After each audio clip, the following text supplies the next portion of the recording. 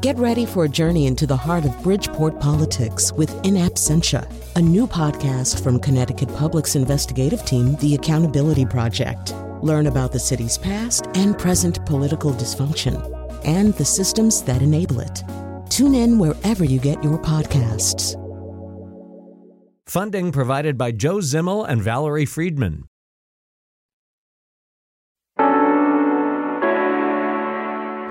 This is Where We Live from Connecticut Public Radio. I'm Lucy Nalpathanchel. Do you remember the last time you volunteered? My free time and my schedule to volunteer is devoted primarily to my kids' schools, and that makes me feel guilty about not volunteering with other organizations in my community. But it's not easy finding extra time between job and home responsibilities. How about you? Do you find time to volunteer despite work and family commitments? Today, we consider whether altruism in America is on the decline. Coming up, should our country do more to encourage young people to take a year off before, during, or after college for a year of service? We'll learn more about the national nonprofit promoting this idea, appropriately named Service Year Alliance.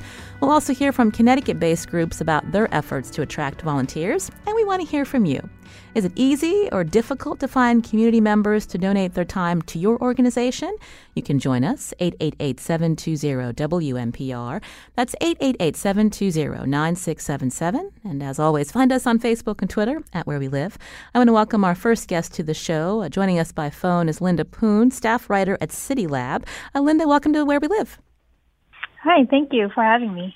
We invited you on because you wrote this really interesting piece, Why Americans Stopped Volunteering. So what motivated you to look into this?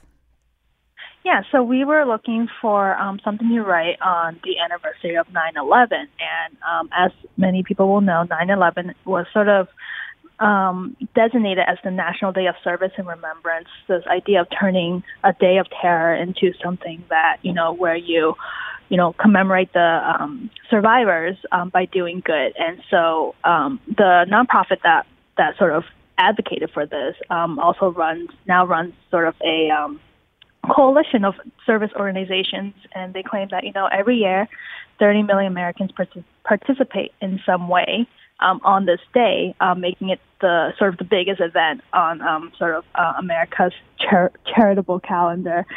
So we were wondering, what about the other 364 days?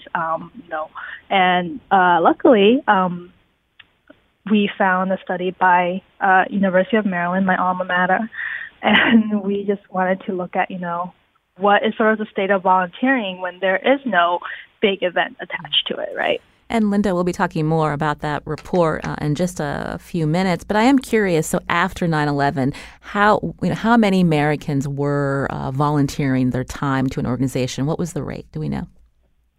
Yeah, so according to the report, it sort of reached its peak between 2003 and 2005, so the immediate years after the 2001 attack. It reached 28.8% and stayed there for three years. So that's, I guess, encouraging.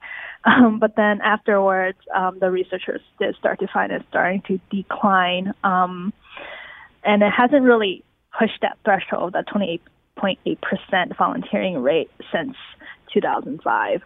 And in 2015, it even dipped to its lowest at 24.9%. So it's on a decline, and in some areas it's stagnant. We don't really see much increase in volunteer rates across the nation. You referenced a national organization that tracks volunteerism. Is it My Good Deed? Tell us about their work, and are they responsible for really promoting volunteering in communities? So from what I understand, My Good Deed was started by New Yorkers who witnessed the event, who were sort of shocked by what they were seeing, and they wanted to turn this, like I said, day into something more positive, something where people are not focused so much on the terror, which in its own right it needs to be remembered, but also they wanted a chance for America to, put their, whether it's anger, their grief, into something bigger. So they made it sort of a charitable day of giving. And like I said, they sort of organized coalitions and of national service organization, and they get, Americans to, if they don't volunteer on a regular basis, at least come out on this day and do their part. It's been 18 years since 9/11. If you're listening right now and you remember, answering this call to serve your community, you can join us, 888-720-WNPR or 888-720-9677. On the phone with me, Linda Poon, staff writer at City Lab, as we learn more about a story that she wrote about how the rate of Americans volunteering across the nation has declined. Her story based on a report from the Do Good Institute at the School of Public Policy at the University of Maryland. To tell us more, joining us on Skype is one of the researchers of that report, Nathan Dietz. Nathan, welcome to the show. Thank you. Great to be here. So tell us more. We heard Linda mention that the rate of Americans volunteering really peaked right after 9/11 and then over the next 3 years, but now it's declined to around 24-25%. So what are some of the reasons why fewer Americans are volunteering, Nathan?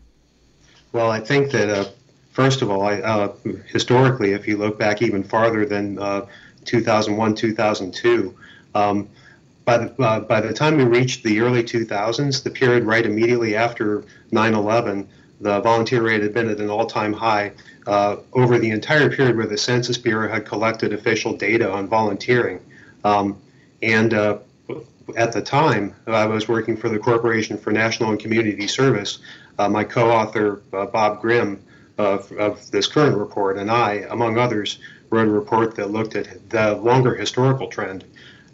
Since then, 10 years later, once we incorporated data from 2015, we saw that all the gains that we had realized as a nation in the volunteering rate in the early 2000s had completely dissipated.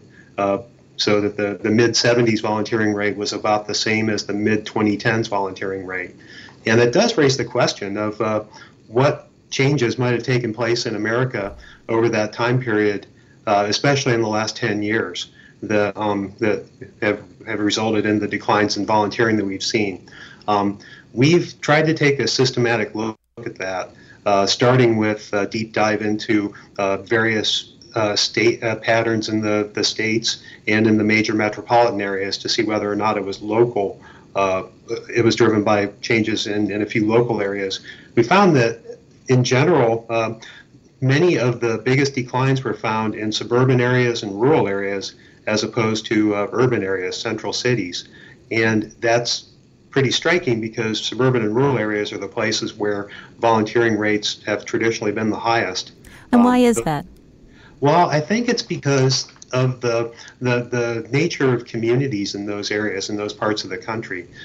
They're very I think the neighborhoods maybe interact a little bit more. People within neighborhoods interact with one another more. Community-based organizations are, I think, more important to the residents, especially traditional organizations like churches, congregations, and schools. Families are also family is the third major, I think, determinant of whether or not someone is going to grow up with a volunteering, just an inclination toward volunteering. And I think those are families are also very strong influences in these areas. So what we're seeing when we see declines in volunteering in those places, I think we have to look for declines in the influence of those institutions. And what about socioeconomic status? Is that a factor? What did you find between those and the middle class and upper class Americans? How often are they volunteering? That's a really interesting trend. We're actually working on that for the follow-up report, which is the next one in our series, because we're looking at the volunteering and giving patterns of young adults, people in their early 20s to mid-30s.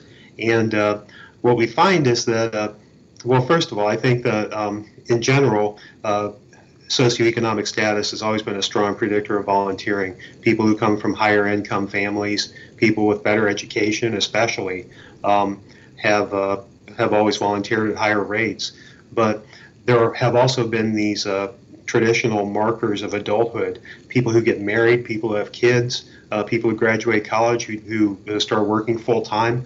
Those have traditionally been points of entry into the volunteer workforce.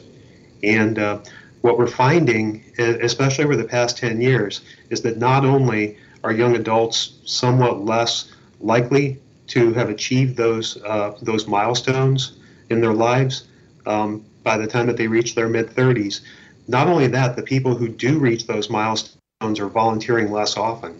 So we're looking at that, and we're thinking it's not just demographics. It's a change in the way that young people approach the role of volunteering in their lives, even after they've made it, quote unquote. Nathan Dietz is on Skype with us, a senior researcher at the Do Good Institute at the University of Maryland School of Public Policy.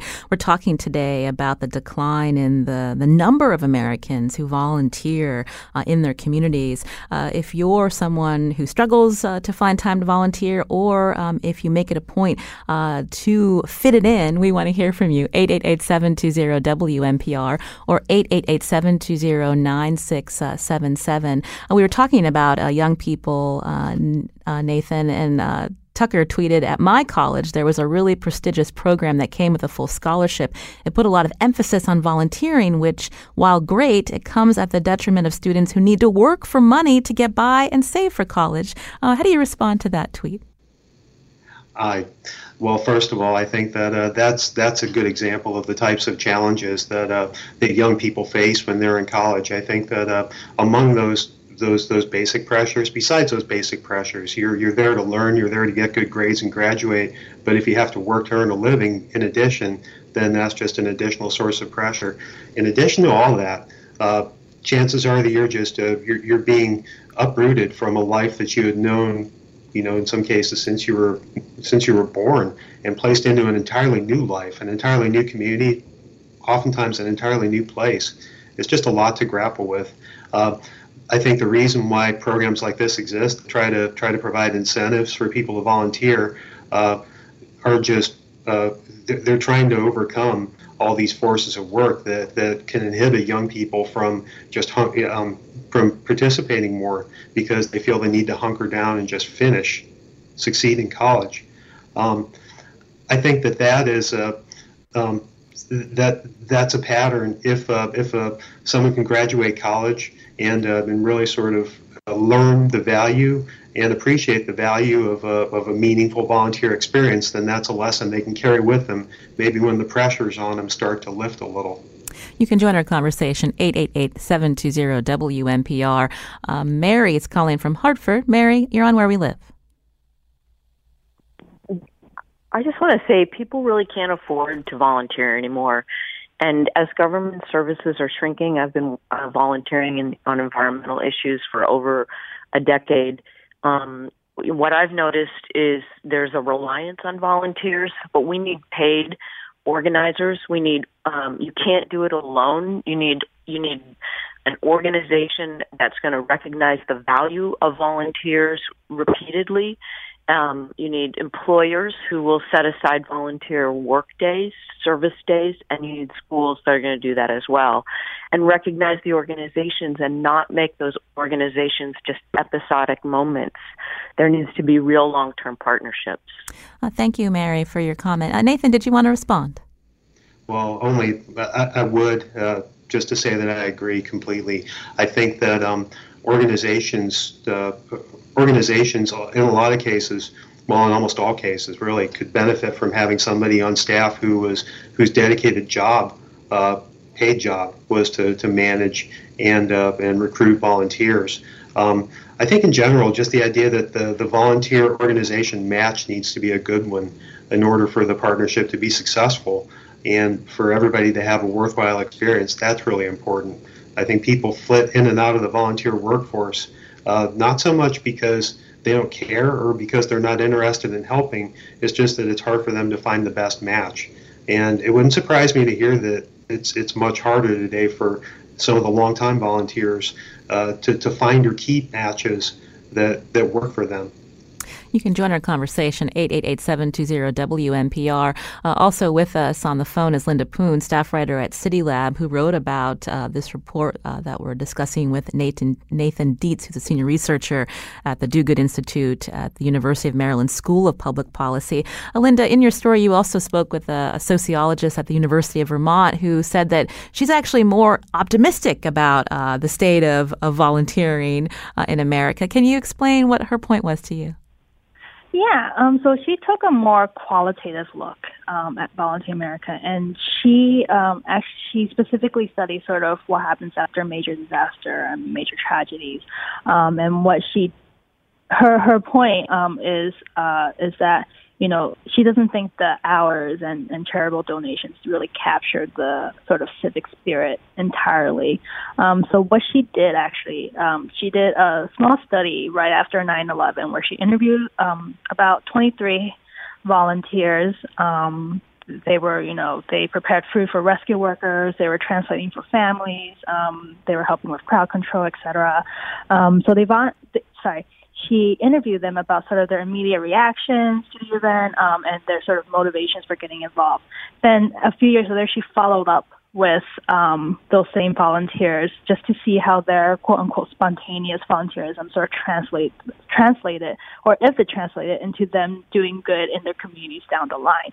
And what she found was that one-time volunteering event really did stick with them because it was just so tragic, and in turn, they sort of shifted either their career or their sort of path in life. So one participant was a nurse who was helping out with the rescue efforts, and she told the sociologist, her name is Alice Fothergill, I forgot to mention that, she told Fothergill that, years down the line, instead of working at a general hospital, she decided to work at a clinic that was serving lower-income patients. And then there was a massage therapist who pivoted to doing therapy for children near ground zero. So these are things where people sort of shift their career. They don't really count it as volunteering, but at the same time, they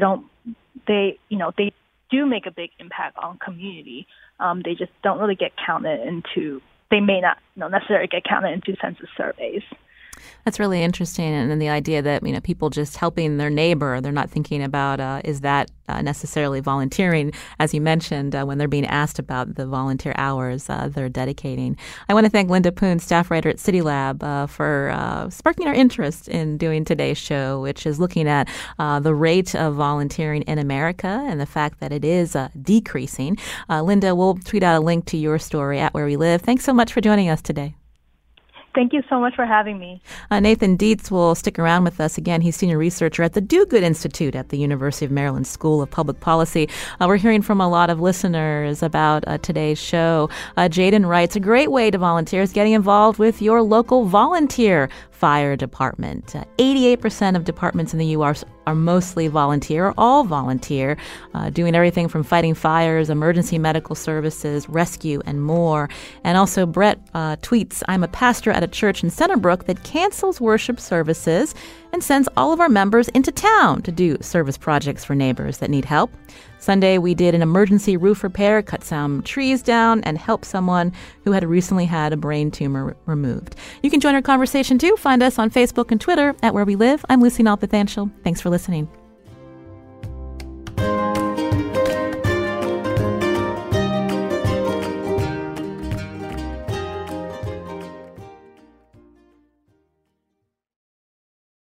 This is Where We Live from Connecticut Public Radio. I'm Lucy Nalpathanchil. Do you remember your first time volunteering? Maybe it was through a church youth group or school club. Or if you're our technical producer, Kion Wolf, Public Radio. I have a confession. I didn't volunteer for anything until I was 27 years old. I was in my car and I heard Bill Henry, this iconic voice with Connecticut Public Radio, saying that they needed volunteers to answer phones for their upcoming fund drive. Now, as a lifelong public radio addict, I thought it would be pretty cool. I mean, maybe I'd get to meet some of my favorite broadcasters. So I'm just getting started in the phone answering room when John Dankosky pops in to say thanks to all of us for volunteering. As soon as I hear his voice, I know who he is. I start asking him questions. How long has he been in public radio? How did he become the host of a talk show? How is he also the news director? Does every employee in public radio do 1,000 things in their job description? Who comes up with the ideas for your show? And on and on and on. After my shift was over, he gave me a tour of the newsroom and he offered me a position in their new internship program. Flash forward 12 years, and I've volunteered my time and expertise, mostly skills I've developed here, all around my community in Hartford. But of all of these opportunities, I've got to admit that volunteering with Connecticut Public Radio was the best one. Sometimes all it takes is one opportunity that can change every little bit of your life for the better. That's WNPR's Chion Wolf. We're glad you took that first step, Chion. Today on Where We Live, we're talking about volunteering, how it's declining nationwide. Now that you're an adult, do you also struggle to find time volunteering? You can join us, 888-720-WNPR. That's 888-720-9677. Or find us on Facebook and Twitter at Where We Live. My guest via Skype is Nathan Dietz, who's a senior researcher at the Do Good Institute at the University of Maryland School of Public Policy. He and another researcher worked on a recent report about the decline in volunteering. We also want to hear from listeners today. Margot's calling from Newington. Margot, go ahead. Hi, thank you for taking the call. I was just coming back from a breakfast event where a lot of volunteers were recognized. It was the Travelers Championship Birdies for Charity annual celebration where many of the organizations mentioned they couldn't survive without their volunteers, and even the Travelers Championship really uses a lot of volunteers to make the event run. So I think those are local examples of hundreds of volunteers coming together for everything from the Hartford Reading Center and Special Olympics to, major public events. Well, thank you, Margot, for your call. Nathan, we were just looking at all of the different people waiting to give us a comment on the show, and they're all women. So we're kind of curious about who is most likely to volunteer today. Can you tell us more about the demographics? Sure. First of all, I think I'm looking at the stories from people who've had meaningful volunteer experiences, and they're talking about other people who have had meaningful volunteer experiences. That's the more airplay those stories get, the more attractive volunteering is going to seem to people, and the better the chances that the nation's volunteer rate is going to rise again. Demographically, I think women are more likely to volunteer than men. People who are married are more likely to volunteer than people who are single or who've been divorced. Parents are more likely to volunteer than non-parents.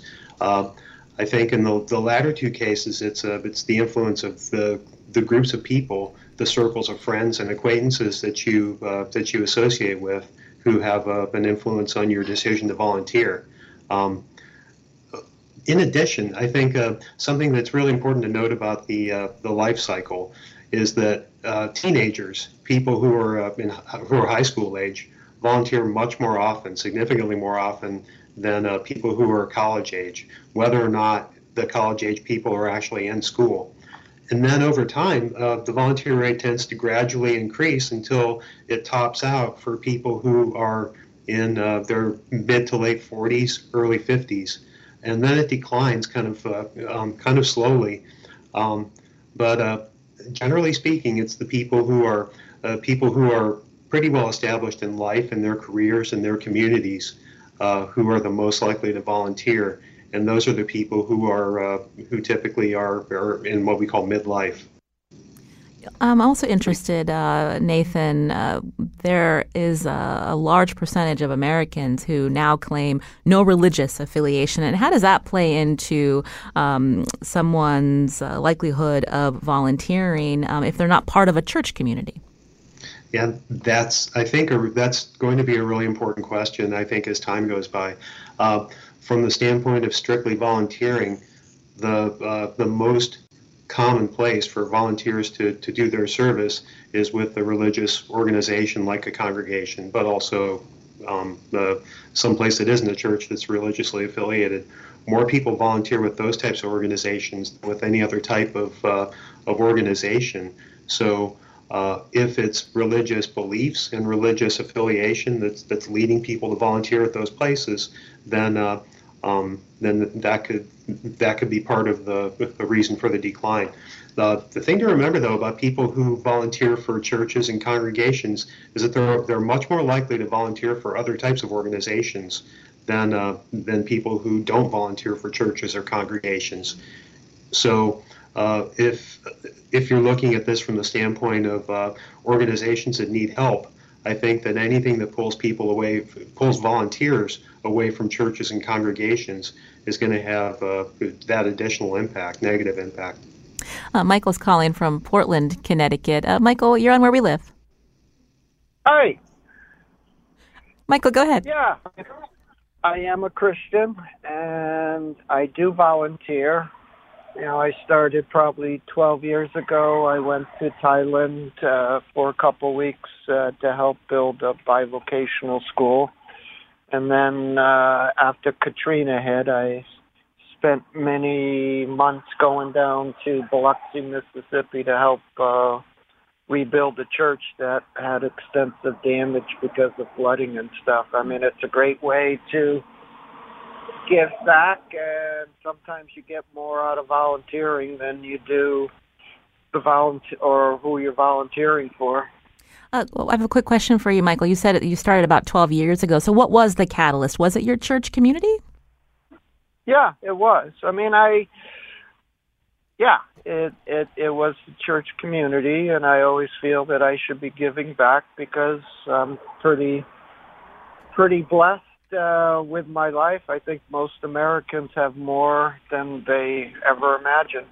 I mean, you go to a third world country and you see people living in poverty, and they're happy to just have a roof over their head.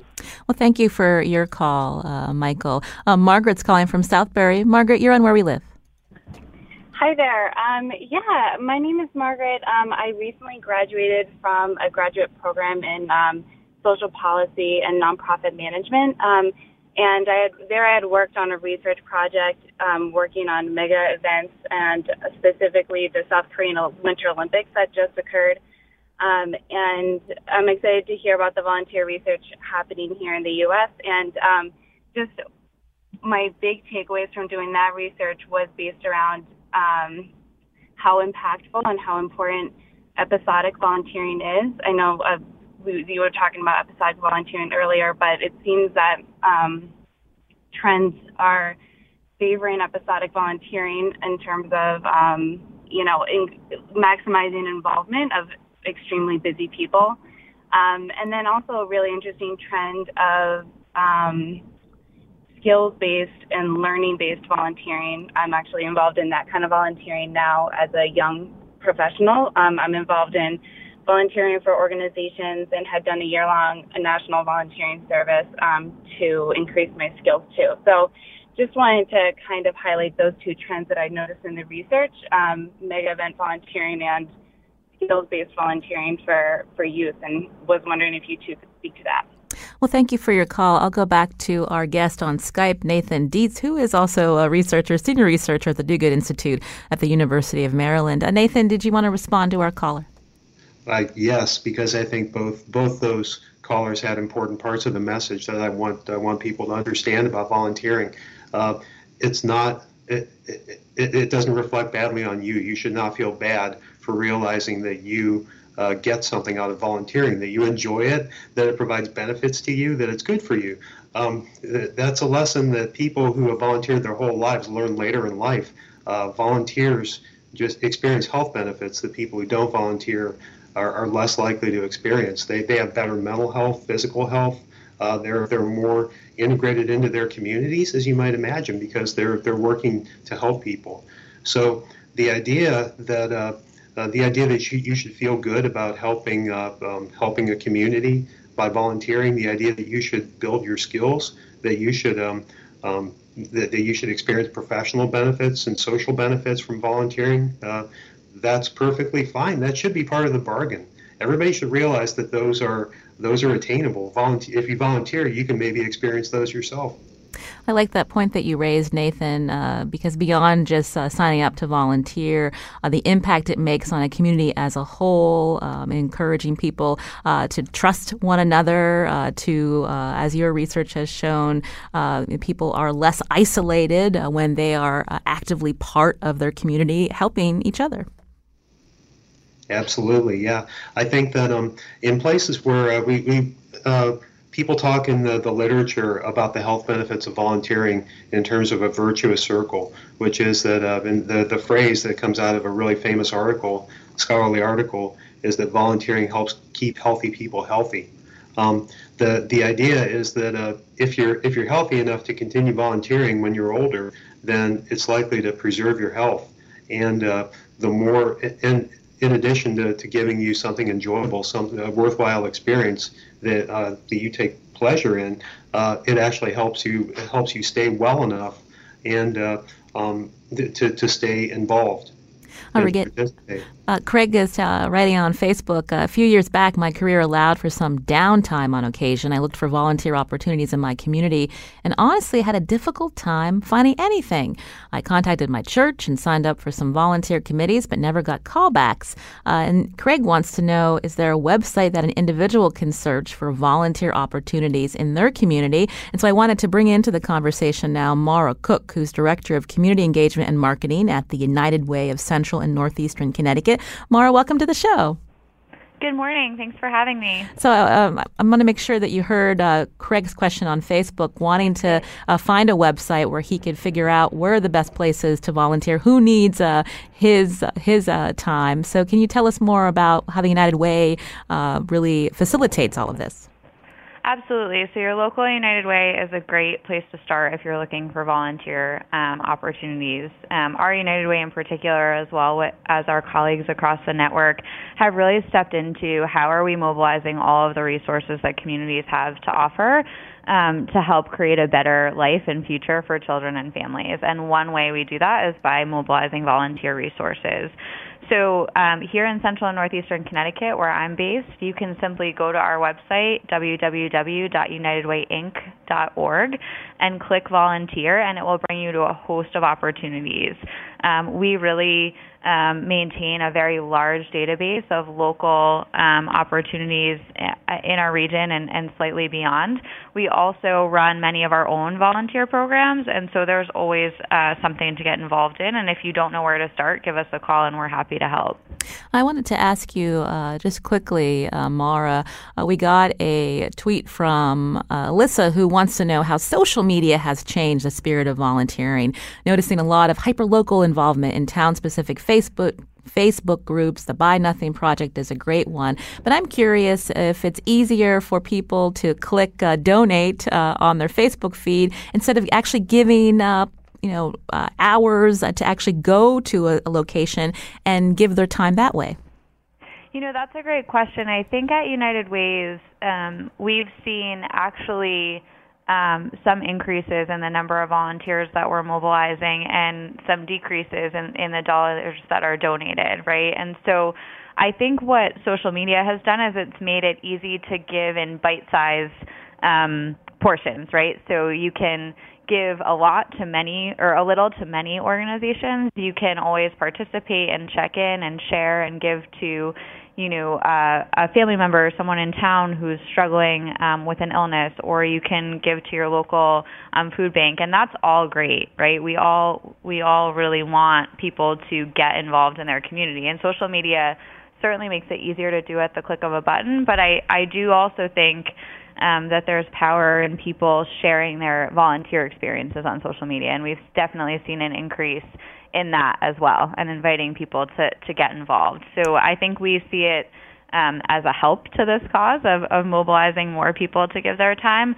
And I think, I heard a couple of callers earlier talk about the need for employers to be a critical partner in this, the need for organizations to have dedicated people to support people who want to volunteer, and I couldn't agree more. I think that we have a lot of great resources to help people get involved, but we need to give people the access to get there. Anne's calling in from Portland, Connecticut. Anne, go ahead. Yes, thank you for taking my call. I'm a regular blood donor, with the Red Cross, and I have donated platelets and plasma for over 42 years. Well, thank you for doing that for so long. And why did you decide to do those specific things? A friend of ours lost a dear friend in a motor vehicle accident. And he lingered for a few days. Everybody was at the hospital wringing their hands saying, what could I do? What could we do? We want to do something. And the doctors encouraged everybody to give blood products.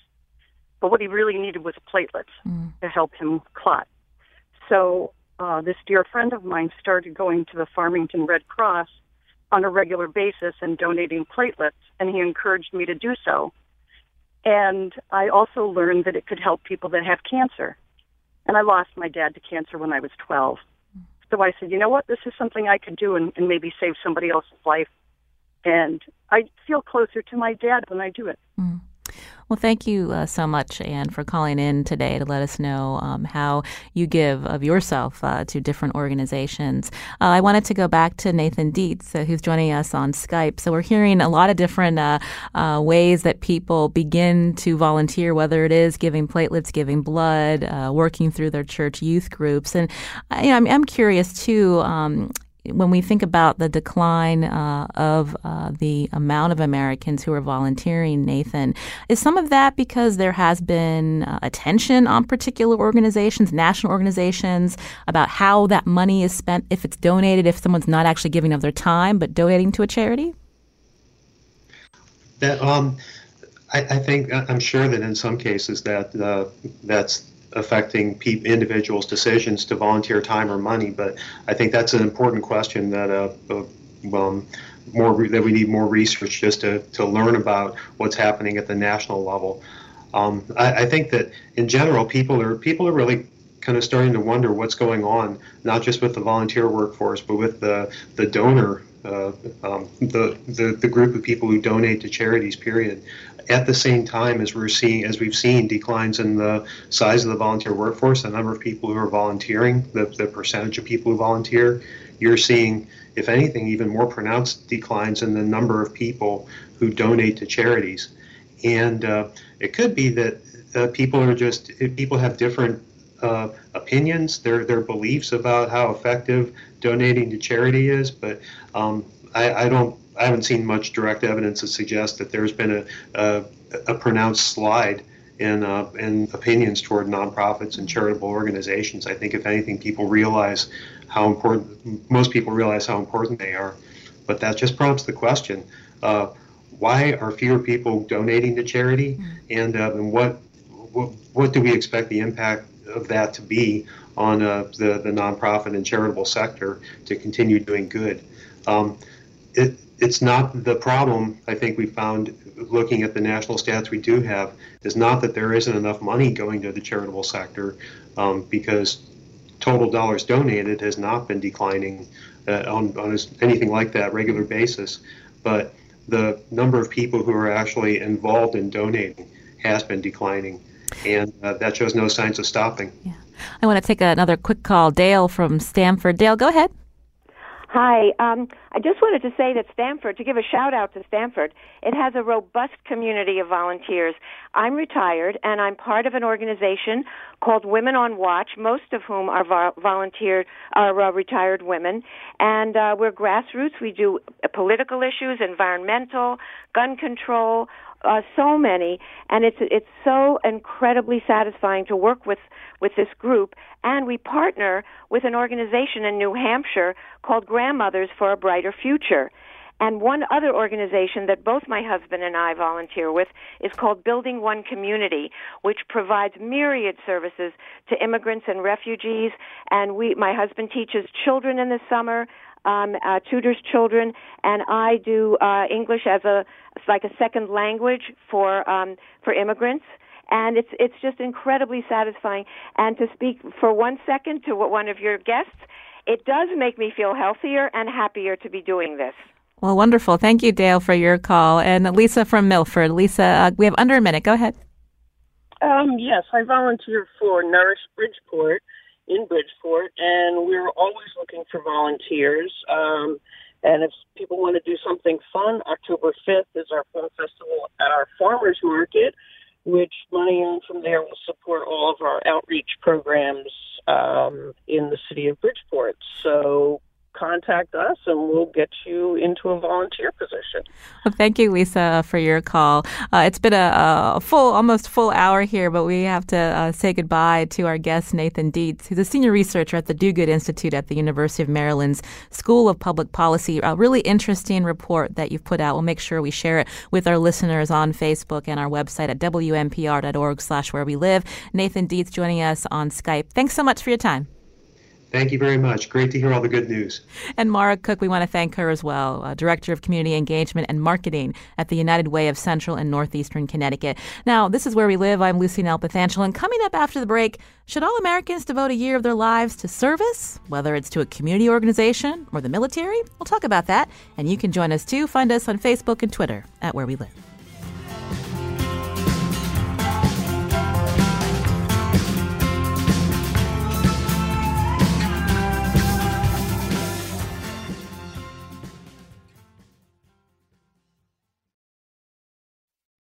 This is Where We Live from Connecticut Public Radio. I'm Lucy Nalpathanchel. We've been talking about volunteering, and earlier we heard about why the number of Americans who volunteer has declined in recent years.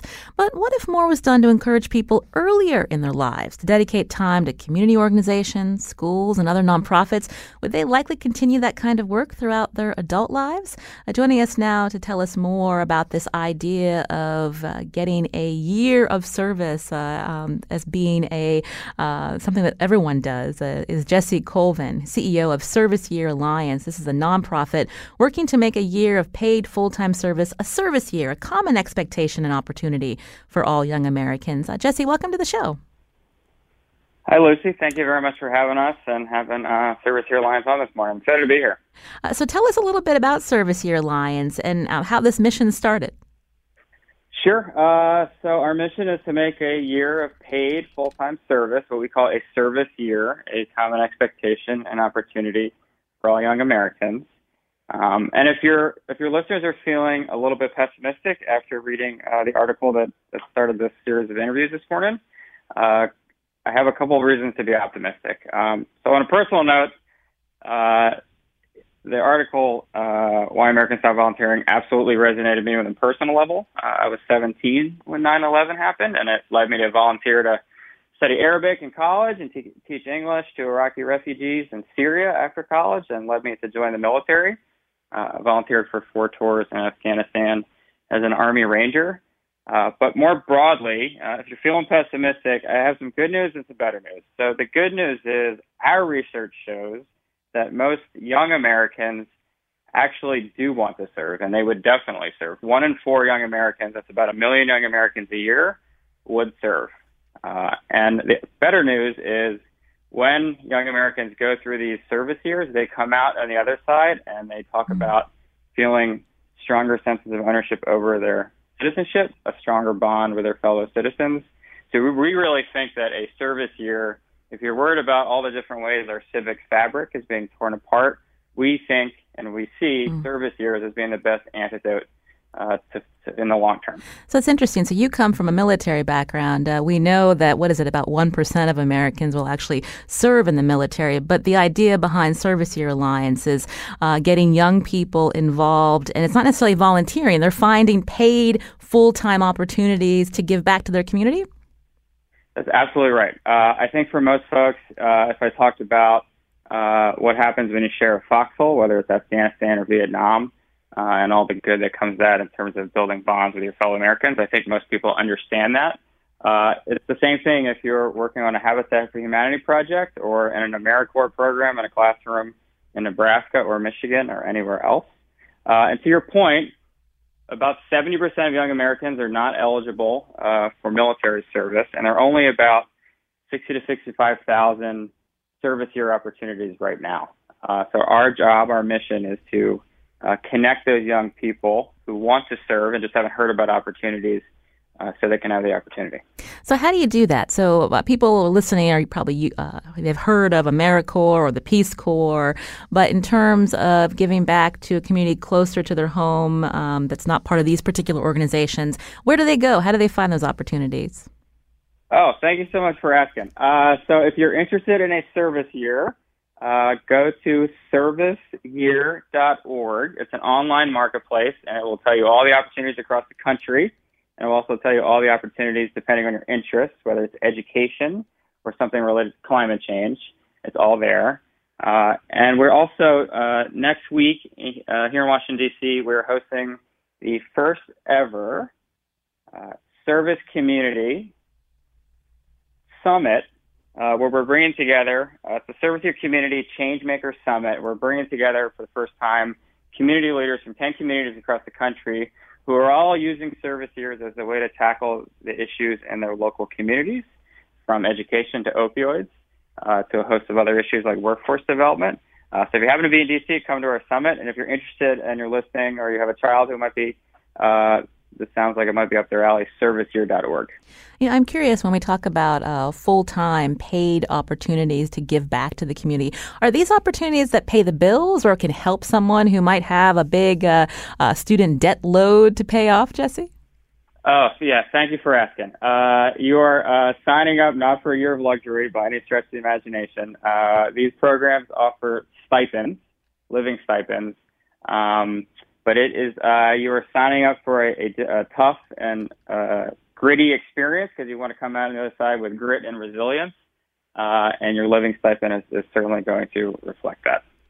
And I'm also curious about how these opportunities either, look to address the diversity of volunteers that are stepping forward, or just looking at the different needs of U.S. communities. I mean, how is Service Year Alliance looking to address those issues? It's a huge part of our work. Thank you for giving me a chance to talk about it a little bit. The reason we don't talk about volunteerism, we talk about a service year, is because outside of a certain group of folks who can afford to, quote unquote, volunteer for a year, we want to broaden the opportunity of service years to communities across the country, especially for folks who come from financial circumstances where they can't just, quote, volunteer for a year or have their parents help them out for a year. So we focus a lot, and we put a lot of time and energy into what we call our diversity and inclusion and equity work, and that's reflected in some of the communities we are helping bring about service years, whether that's Flint, Michigan, or East Boston. And it's also reflected in the issues that we're using a service year to tackle. So whether that is education or opportunity for young people. The idea, if we do this right, is that a service year not only gives a common experience for all Americans, but it also allows local communities to use these service year programs to tackle the issues in their own backyard that are most important to them. If I learned one thing in Afghanistan, is that the folks on the ground are the closest to ground truth. So the way we do our work, and you would see it if you came to our Community Changemaker Summit next week, is that we let the solutions bubble up from bottom up. Well, I want to thank Jesse Colvin for joining us, CEO of Service Year Alliance. Again, this is a nonprofit working to make a year of paid full-time service a service year, which is a common expectation and opportunity for all young Americans. We'll link to that organization on our website. Jesse, thanks for your time. We appreciate it. Lucy, thank you very much. And I would be a bad CEO if I didn't mention, if you'd like to make a contribution, and we are funded by the generosity of patriotic and individual Americans. It's serviceyearalliance.org. That's Jesse Colvin here on Where We Live. We did hear from a lot of listeners this hour. I wanted to read a couple of tweets. Magdalena writes, I volunteered for various charity events, golf, 5Ks, put on by the Pettit Family Foundation, a wonderful local group benefiting the Connecticut community. Also, Kathy tweets, I'm a runner. Races wouldn't be possible without volunteers. When I'm injured and or undertrained, I take time to give back to running community. And then she writes, full disclosure, I'm a Hartford Marathon Foundation Foundation Volunteer Ambassador. That's coming up pretty soon in our state. And Nora, who writes, AARP Connecticut spends lots of time and energy training and making sure volunteers have input on how to work in communities, and they love their volunteers. Thank you for contributing to our show today, all the calls, tweets, and Facebook comments. On Thursday, coming up on Where We Live, we're actually going to shift and talk about the 3 out of 4 faculty today are not eligible for tenure, and many are adjuncts or part-time faculty without strong benefits or job security. So on Thursday, we'll look into what's the human cost of this model of education. We're going to find out, and we also want to hear from you. That's coming up Thursday.